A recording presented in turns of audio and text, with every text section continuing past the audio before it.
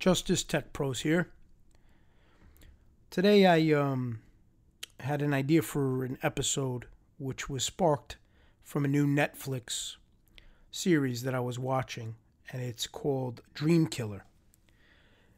And the series spotlights a situation with a person named Ryan Ferguson, who unfortunately was an innocent kid at the time. He was 17 years old, who was convicted of murder. And he wound up doing 10 years before they were able to get him out. And this was somebody who was clearly innocent, blatantly innocent.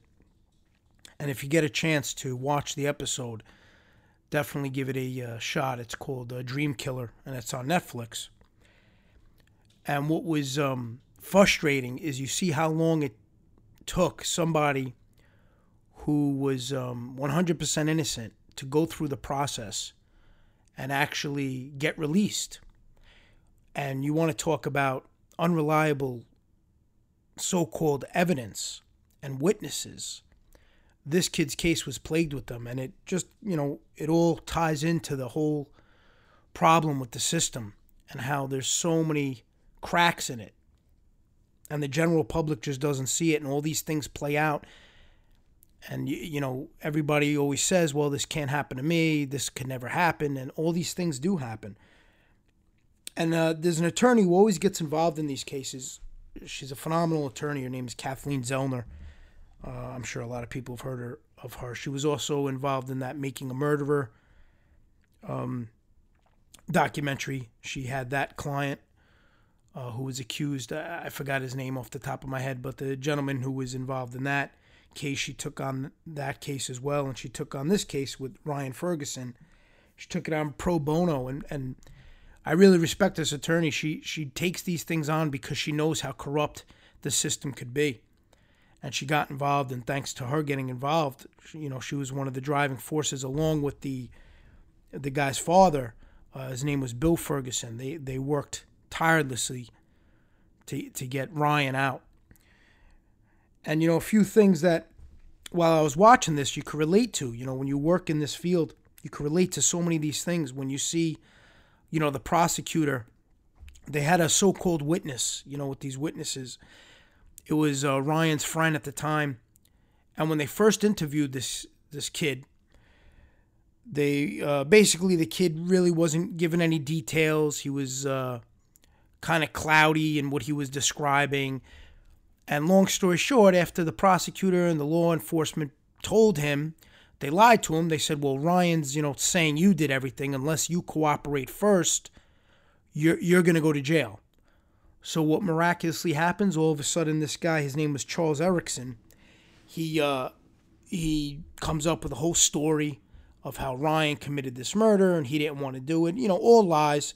And he was testifying to those lies. And later on in life, the guy wound up telling the truth, and he said the only reason why he said those things was because he was pretty much set up by law enforcement. That law enforcement threatened him with being in jail for the rest of his life unless he came up with this story. And it's such a twisted way of even comprehending that this is how justice takes place.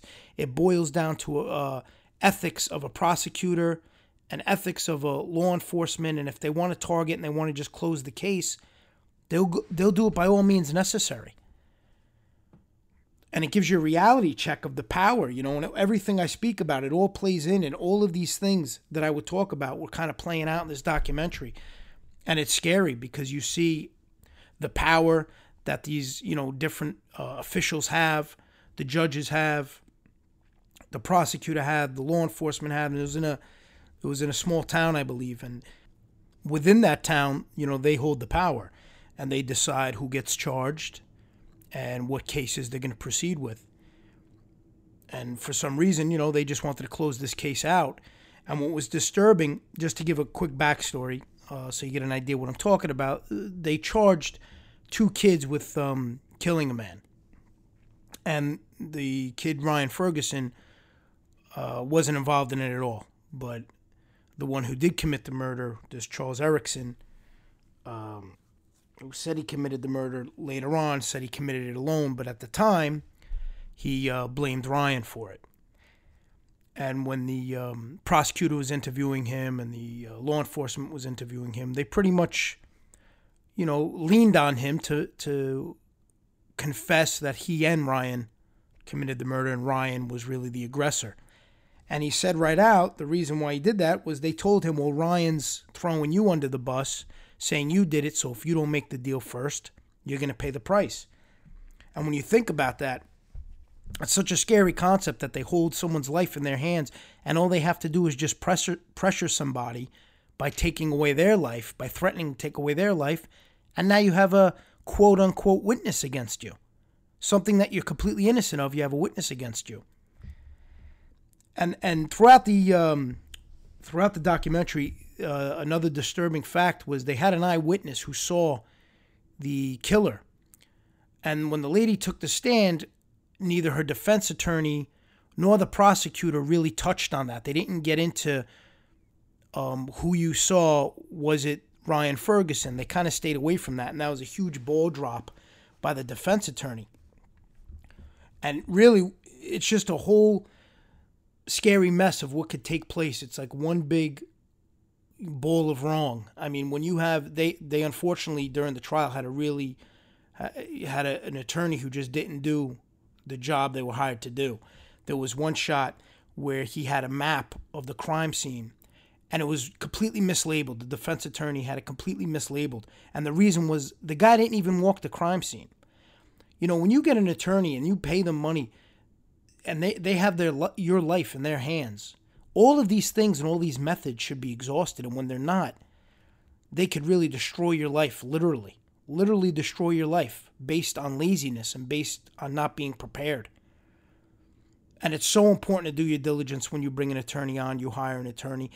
And unfortunately, a lot of, people don't know where to start. You go on the internet, you go on Google, they got a good website. It's really hard to really find out what somebody's made of. You don't know until they start putting the work in. And sometimes it's too late. They're already vested in the case. You already paid them money. And now you're stuck with somebody who's just not capable and is not going to do what you need done to save your life. And it's a scary process. And even those, they have the best of lawyer lists and all that. That's not even reliable because from what I understand, you could get recommended by colleagues to get put on that. So it's not a legitimate type thing. And I'm not downplaying it. Don't misunderstand me. I'm not knocking it. I'm just saying you have to really do your due diligence. Even when they have like certain awards and accolades, you got to really dive in and just make sure it's supported. And what they promise you they're going to do, they deliver on.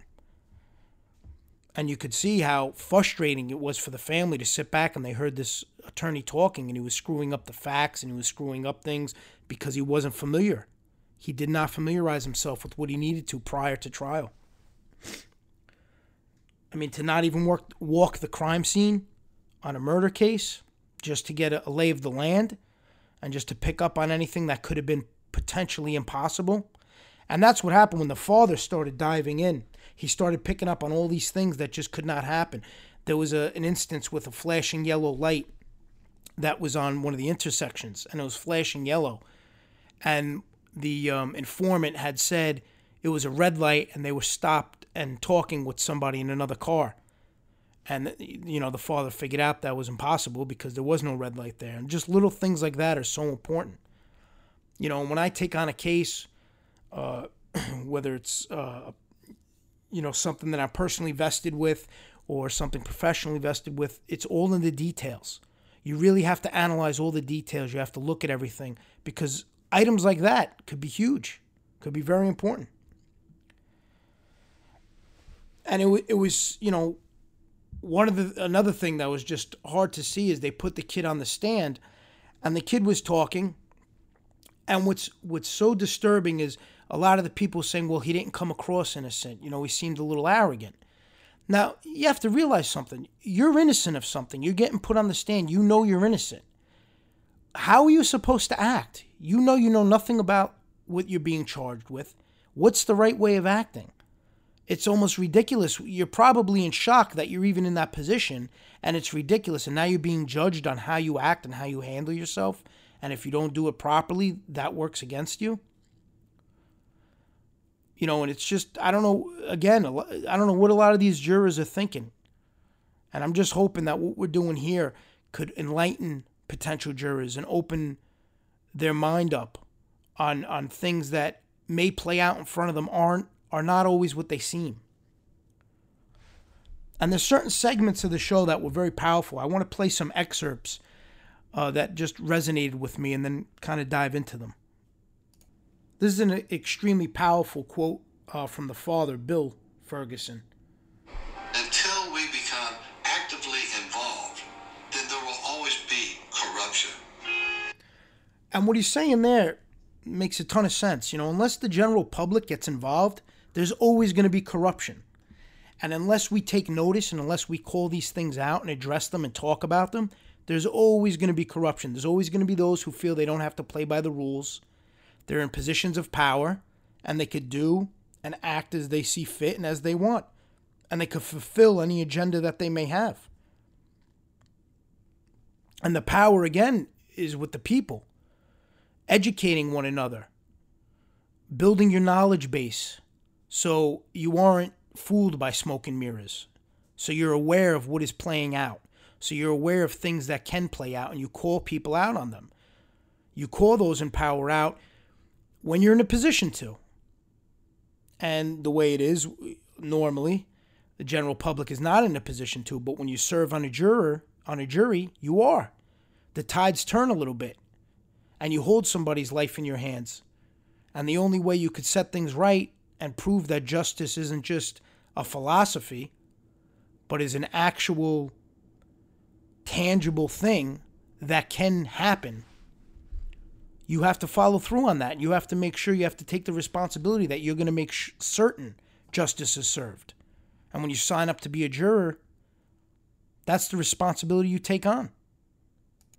Another segment in the show that I found extremely interesting and at the same time disheartening and troubling is when Kathleen Zellner joined the case. They gave her such a hard time, and they really pushed back. I mean, from the prosecutor. The prosecutor wound up becoming a judge, and the law enforcement, and that tells you something. If you have a honest prosecutor and honest law enforcement, and they made a mistake, you would think that they want that mistake rectified just for their conscience alone. You wouldn't want that on your conscience. If you were part of putting an innocent person away, I know if I made that mistake, I'd be the first one to try to rectify it. I wouldn't be able to look at myself in the mirror if I did that. But if they try to protect that lie and shield the truth from coming out, that's a dangerous person you're dealing with. That's a dangerous, dangerous individual. And they don't care about the truth. They care about being right. When it's more important for somebody to be right, that's a serious character flaw. And people in the position where they could end someone's life should not have that character trait. That's a dangerous trait, and that's a dangerous characteristic to have. And I want to play a little segment of her thoughts on that when she first came in and what she witnessed. We came here from another state. This is a closed club here. They didn't like it that we came here. Then they really didn't like it that we found all this evidence and that we were making the prosecutor, who's now a judge, look bad. That was like, oh, you don't do stuff like that. Even though somebody's life's at stake, that's not okay. Their first tack was to try to get us off the case, get us disqualified. That didn't work. And we've had people do that before. I always take it as a compliment.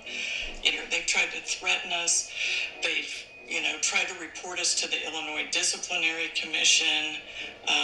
This has been down and dirty the whole way. Now imagine that. She comes on to help free somebody who is convicted wrongly. And not only are they trying to get her thrown off, but they're trying to actually complain about it to the disciplinary committee because she came from another state. She's from Illinois, and then she came to help out this case. And I don't remember which state this was in, but just think about that. They were so against the truth surfacing that they went after the attorney who's trying to help the client. And it just shows the level of corruption that can exist and takes place. And all of these things are a reality. This isn't something that you read about in books. This is a real life event that affects real people, families. I mean, this kid's parents were shot. The 17-year-old son was sentenced to 30 years, I believe, 30 or 40 years. And it took 10 years to get him out. This kid grew up in this system. He went away when he was like 18 years old. He got out, he's almost 30. Grew up in the system, missed his whole, 20s. And it was a shame because I was watching it and he was saying how he's pretty much changed for life, and you can never get that back.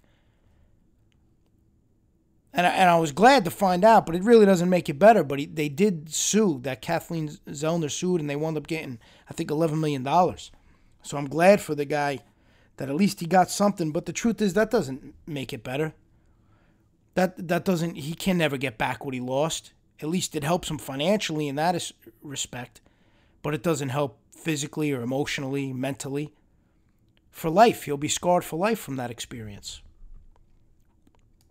And with the witness, who pled guilty that he committed the crime with Ryan Ferguson, they pretty much tricked him into that. And they just got him to say those things just so, by threatening him, saying he was going to do a ton of jail time. And here's another clip based on that that I wanted to play. Apparently, they, just inserted some false police reports in my discovery. They tricked him into pleading guilty, and they did it by telling him, oh, Ferguson's making a deal. He's going to make a deal. If you don't plead guilty, he's going to beat you to it, and you're going to get life in prison. There are all these witnesses they lied to him about. So I just started sending him the stuff. And then he started, because he is very bright, he started putting it together that he'd been tricked. It was all a big trick to get him to go along with it. And the state doesn't want to hear honesty. They want to hear what they want to hear. And they'll get you to say what they want to hear by basically threatening the rest of your life in prison. We were able to give him the documentation. Now, did you hear that? How the witness actually said they don't want to hear the truth. They want to hear what they want to hear, meaning the government, meaning the state. And they're going to get you to say what they want to hear, or they're going to threaten to put you away. Now, that's how they operate. They're supposed to be upholding the law, and that's how they operate. They're making the case. They're creating it just to get the win, just to get a conviction. How sadistic is that? There is zero moral compass. And what's scary in all of this, there's no repercussions. It's kind of like that segment I did on accountability. Nothing happened to the prosecutor. Nothing happened to law enforcement who was involved in this. Zero. Nothing. All of these things were done and nothing happened. Nobody had to pay a price. How is that allowed in the United States of America? How do these things go? How do they go on unchecked? And they continue to go on unchecked. Now, here's the informant years later when Kathleen Zellner got involved and they're, appealing the case and they're trying to overturn the conviction. They recalled the informant to testify to basically elaborate on how he just said what the state wanted him to say. And you hear the new prosecutor giving him a hard time about it, and you could hear the informant go into detail on how they just got him to say what they wanted him to say and how they threatened him that they'll take his life away. So I just want to play that segment. Attorneys. They got me to say what they wanted to hear, and I went back and forth. I was just kind of a mess, honestly. I mean, I was lying through my teeth. But you already had your deal. I had my deal, but as soon as I go back on it, then they take my deal. As soon as I say something other than I said in court, they can take it. That's what my plea agreement said. Well, that's no different today than it was on January 25th, 2006. Because you chose not to take my plea agreement. Because if you take my plea agreement and say I committed perjury, then you're admitting you didn't get a fair trial. That's why, man. That's why you're going to take it. You're not going to do it until after this is done with, because it hurts your case. I don't trust prosecutors or cops anymore at all. And, I don't expect people to believe me today. I didn't ask for a speech. I just asked you to answer the question, okay, sir? He does have issues. You see what I mean? Now, this guy is, the prosecutor's trying to say he's lying now, obviously, because they don't want to admit to what took place back when this case happened. And you hear the informant telling him, well, if I would have came and told the truth, they would have took my plea away. They would have took his deal away. So it goes to show even these informants. I mean, this guy too, this informant, okay, he may want to make it right now, but, you know, what a lowlife. He ruined somebody's life, ruined this kid's life because he just wanted to make up a lie. And what's more disturbing is the prosecutors and the law enforcement using people of that caliber. They're using that to put people away, to put innocent people away just to go after their targets. And that's really, you know, what I focus on when somebody's a target, and it could be anybody. It doesn't always have to be a high-profile individual. When you're a target, it could just be that they want to solve the case.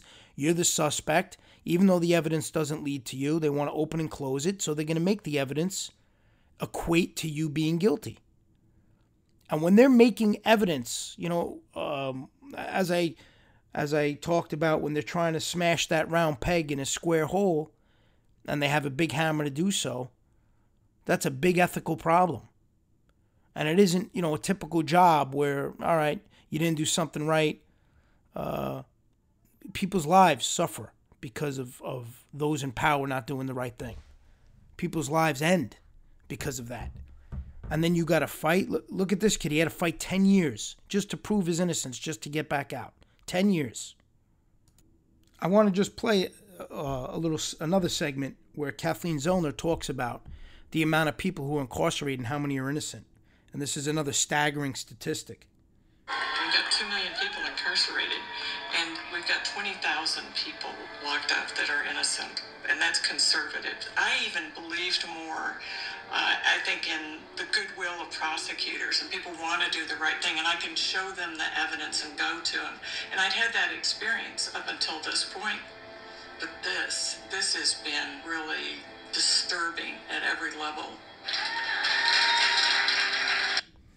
I mean, she's actually saying how she's dealt with honorable prosecutors and honorable law enforcement officials where when she stepped in and she showed them the evidence was inaccurate and the evidence proved that her client was innocent, they were accommodating, meaning, you know, they didn't want to bucket. They didn't want to push back.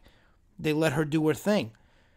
But on this case, they were very vindictive in this specific instance. And that's more common than one would think. And that happens a lot. And ego really steps in with a lot of these officials and a lot of these prosecutors and U.S. attorneys.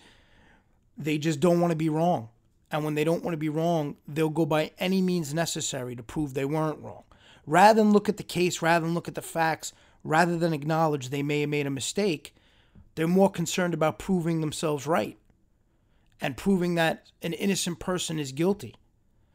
Imagine, I mean, what are you made of that you have to fight the facts? If the facts lead somebody, aren't you supposed to sit back and just pretty much let the facts tell you the evidence of the case and let the facts determine guilt or innocence?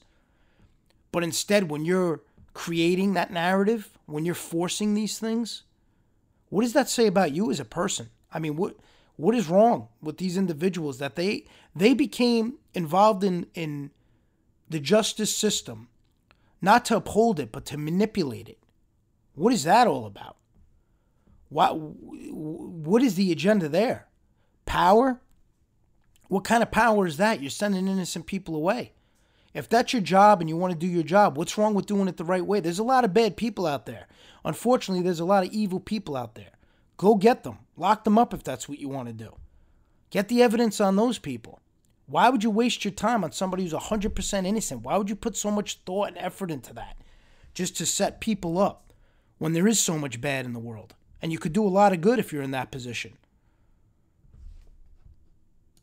And it's funny, you know, she touched on, in this show, Kathleen Zellner, she touched on where I was saying how it could happen to anybody. She touched on that, and I want to play that. I know that a lot of people Ryan's age, they think, oh, this could never happen to me. Trust me, this could happen to you. Absolutely. If you tell people that 2 eyewitnesses put you in a murder scene, one of whom says that you committed the murder with him, you're going down, you know? And that's the reality of it. It could happen to anybody. And unless the general public wakes up to that and starts being sensitive to that, nothing's going to change. And it all goes back to where people think, oh, if they go to trial, they're innocent. If they're in, they'll be found innocent if they're innocent.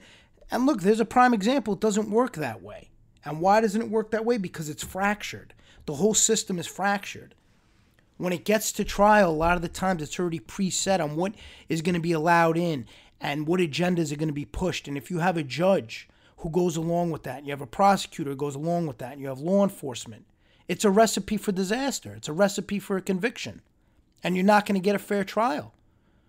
And the general public has to get it out of their head that, if they're innocent, they'll be proven innocent. It's not as easy as that. There's a lot of factors to add up to that. And if you're restricted and you're not allowed, and you have incompetent defense counsel, and you have an overzealous prosecutor who is overzealous in an evil way and in an ill-tempered way and an agenda-filled way, and you have a judge who's going to look the other way and allow these things to play out in his or her courtroom, that's a recipe for a conviction. You're going to get convicted even though you're innocent. And that's a hard concept to grasp. You're 100% innocent of something, and yet you run the risk of being found guilty on something you didn't even do, based on all of the elements that are out of your control. You're a target. They want to make a case. They want to make the evidence fit their agenda. And this plays out in so many courtrooms on so many different levels. And that's the scary part of it, that the public is oblivious to it. They don't understand what takes place. They don't understand, unless this touches, smacks them square in the face, they don't even grasp that this could play out. They think that everything plays out the way it reads in textbooks, and that justice will be served and that Lady Justice will be on their side. No, unfortunately, it doesn't play that way, because so many human elements and human factors affect the outcome. If you get people who are dishonest, of a substandard moral compass, who have an agenda, who want to fulfill some kind of ideology that they may think a defendant is guilty of some crime, even though they don't have the facts on the current charges, and they just want to target them and put them in jail, they're going to do it by all means necessary. In their mind, they think the means justify the end, and I touched on that. But that's not how the law works. And anybody who thinks that way shouldn't be in the courtroom. Because regardless of your personal feelings, you're not supposed to bring that into a courtroom. You're supposed to go by the law, use the tools that the law provides, not bend them, not break them, not use underhanded methods. Don't introduce things in a manipulative way. Don't force witnesses. They're actually extorting a witness. I don't know what else you could call it, but they're blackmailing that witness. They're telling them, they're extorting them. They're telling them, if you don't do this, we're going to do that. We're going to put you away forever if you don't do what we want you to do. Now, what's crazy about that is exactly what played out in this documentary, and which plays out all over the place. Even if the witness has no idea what they're talking about, they're going to say it because they don't want to go to jail. And it's not as if the prosecutor's telling them, well, do you have information on this? If you don't, okay, we'll move on. They're not saying it like that. They're saying, give us information on this topic, on this person, and if you don't, you're going to jail. So they're really not even giving them an ultimatum. They're basically saying, if you don't give us what we want, you're going to jail. And these informants obviously don't have a strong character. They're not somebody with a thick internal constitution. They're going to say whatever they want to save their own hide. They don't have integrity. When they operate on that level, when they're making up lies to get somebody in trouble. There's no integrity there. There's no scale that they use to judge how they conduct themselves in life. Their only scale is save your skin by all means necessary. Put away innocent people, lie, cheat, steal. That's their scale. So now when you present an offer to somebody who lives their life by zero code, and you tell them, all right, either tell us what we want or you're going to jail for the rest of their life, what do you think they're going to do? It's a very simple equation. It's really not that complicated. Anybody could create a case when you think about all these different pieces of that puzzle. You go out there, you get liars, you get informants who are just going to lie to save their skin. You get somebody, let's say you get somebody who knows a known drug addict, and they happen to be friends, let's just say with somebody you want to target or a friend of somebody you want to target. Now, you know this person has terrible habits, they're big, you could hold something over their head is my point. I'm just using drugs because it popped in my head, and it's just, you could use that against them. So now you get this person, you tell them, we're going to lock you up for the rest of your life for using those drugs unless you tell us what we want to know about this person. What is somebody with that type of moral character going to do? They're going to do everything they can to get that person. Whether that person's guilty or not is irrelevant. It's basically a frame job. And that's how they start it. They get these individuals who have no moral compass, who have zero integrity, and they use them. They manipulate them. They use them to their advantage. They sign them up. They give them an agreement. They tell them, okay, we're going to take it easy on you. We won't put you away for life, but you have to get us this individual. Now, common sense tells you they're going to do whatever they can to get that person. Whether it's true or not is irrelevant. The facts are irrelevant when that is the cards that are on the table. They completely threw the facts away when they made that deal because in a lot of the cases, especially in this last case that I was on, that I spoke about, these informants admitted they didn't even know the defendant. They didn't even know one of the main defendants on the case, my father. They didn't even know him. They admitted that. But yet, they were presented with this type of offer where they're told, this is the person we want to get. This is the person we want to put away. Either you get him for us, or we're going to put you away for life. What are they going to do?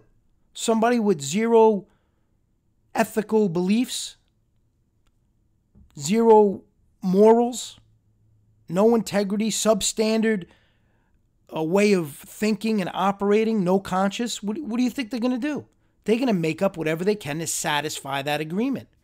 They have an agreement in front of them by the government, and they're going to do whatever they can to satisfy it. And what do they have to do? They have to entrap somebody. They have to set somebody up and make up lies about them. They have to say things that never happened. And all of this plays out in the background. And then when they parade these people into the courtroom and they want to act as if they have all of this credibility when they have zero credibility. And it goes back to what I spoke about, how, the defense a lot of the time isn't allowed to bring up their history, the informant's history, what they've done in the past. You're not allowed to bring that up.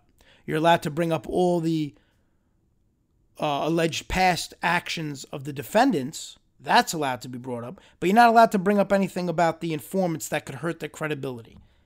And why is that? The court a lot of the times will say, well, that has nothing to do with the ability to tell the truth. That alone is insanity. Of course it has to do with the ability to tell the truth. If you're promising somebody that all the crimes that they have committed are going to be absolved, and they're not going to have to do any jail, and if they do any jail, it's going to be minimal in protective custody. If they tell you what you want to hear, you're telling me that doesn't influence their ability to tell the truth? That is pure insanity. There's no logic to that. And anyone who buys into that should be in a straitjacket in Bellevue because it doesn't make any sense. And it's extremely frustrating that they say these things in a courtroom and they believe it. And I don't even think they believe it. I think they just go through the motions and say it just to get it out there. Even though it's 100% inaccurate, goes against common sense, goes against human nature. You're promising somebody freedom. You're relieving them of any wrongdoing they did as long as they abide by this agreement you gave them where you want them to lie about somebody, or as they would say, we only want you to tell the truth, and I'm going to put quotes around that because they know it's not the truth. But of course they're going to say, no, we just want you to tell the truth and be honest. Of course they're going to say that. They're not going to say, no, we're going to tell you if you don't give us what we want to hear. And that's what it's about. It's about playing with words. See, they're telling the person, we only want you to tell the truth. And then they'll follow that up with, if you don't tell us what we want to hear, we're going to basically put you away for life. And they won't word it in that way either. I'm being a little more direct with it just to get my point across. And obviously, those in opposition listening would say, oh, we don't say it that way. It's not said that way. Of course it's not said that way. We're not morons. Obviously, it's not said that way. I'm just being direct about it because that's what it is. They're going to word it in such a way where it's, we only want you to tell the truth, wink, wink, but this is what we need. Do you know anything about this person? Because if you do, it's going to work tremendously to your benefit. It's going to help your sentencing. But that's only if you know something about them and you're going to tell the truth about it. If you don't, then we can't help you. So that's what they're saying. I mean, come on. We're not morons. That's what they're saying without saying it. And they're intelligent because they don't say it that way. They word it a specific way. So when they're in the courtroom and they bring up the agreements and they bring up the cooperating agreement, they could cite where it says, we only want you to tell the truth. And they're not lying because that's what they said. But there's the old saying, it's not what you say, it's how you say it. And you could say something with innuendo. And you could say something which leads somebody to the conclusion without giving them the conclusion. You could tell them, well, you would really have a great deal if we could get the facts. If you know anything about this person, we could definitely help you with your sentencing.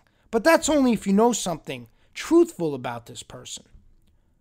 Now flash to what I was saying before. You're dealing with somebody with no conscience, no moral compass. They have that statement read off in front of them. What do you think they're going to do? You don't think they're going to rack their brain to invent something? You don't think they're going to search whatever they could, whatever possible link, no matter how far removed it is, to try to start building credibility and act as if they're in the know when they're totally not in the know? You know, they'll look for any stretch to make that connection. They could be the targets. They may have, sat down and played cards with the target one time. And that'll be their in. That'll be their way of trying to paint a picture that they could, that what they're saying is legitimate. Because they'll give half-truths. Oh, I played cards with them, we talked.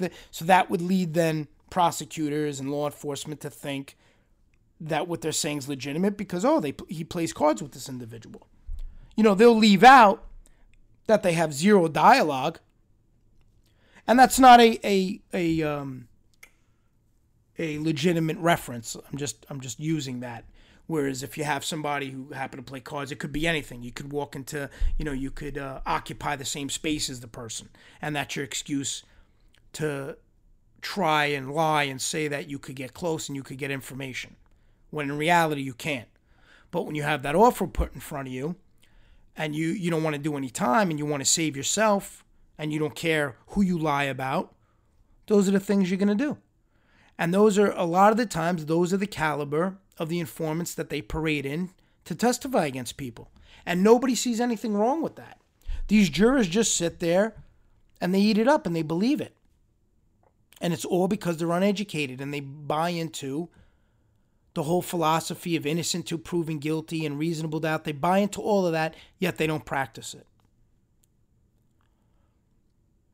And as I always say, these shows are going to change. And as things strike me, I'm going to want to talk about them. And I like that concept where if I see something or I see a show that kind of relates to my professional life, my personal life, I want to jump on it. I want to talk about it and dissect it because it parlays, it builds into other things and it could snowball into ideas. And maybe something I say could spark and helps an individual or lead them to go. One thing you should do, go watch that documentary. It's on Netflix. It's called Dream Killer. And it's a really good documentary. And again, it just gives you a little insight of what takes place and what goes on that the general public is normally not aware of. And as things like that, come out, I'll do a podcast on it. I'll do an episode on it. I think it's interesting. I'm hoping the audience finds it interesting. And I hope it's a little bit enlightening. And it exposes those who are unaware that these things take place of what really could happen if you are on the other side of the law. And that's what you should all take from this. What happens when you're on the other side of those things? You would want a jury who is going to think the way that, or I should say not even think, just be exposed to the various things that I'm talking about. Just have that in their knowledge base. So at least they're open-minded. And at least they're going in there and you have a shot at getting a fair trial. And they're aware of all these things that could take place to affect that fair trial. You know, because fortunately, the power's still with the people when you're on that jury. But if you have a jury with blindfolds on and earplugs in their ears and tape over their mouth, then you got a big problem. So the purpose of this podcast is to rip the blindfold off, unplug those ears, and peel off that tape over the mouth. You really want to educate everybody, and you want everybody being a free thinker and just looking at, and I'm not saying they have to look at things my way. That's not the point at all. I just explain everything, and I hope it enlightens, and I hope they take a little bit from it, and it just opens their mind on how things really happen. This isn't a one-way podcast. I'm just explaining how things really happen. This is real life, and people's lives are affected by it, and unless a change is made, it's going to keep happening. And all I'm trying to do is go by what is written in the books, and what is our constitutional rights, and what we have in front of us that we're supposed to get a fair trial. That's all I'm trying to accomplish. And with that, I'll see you next time.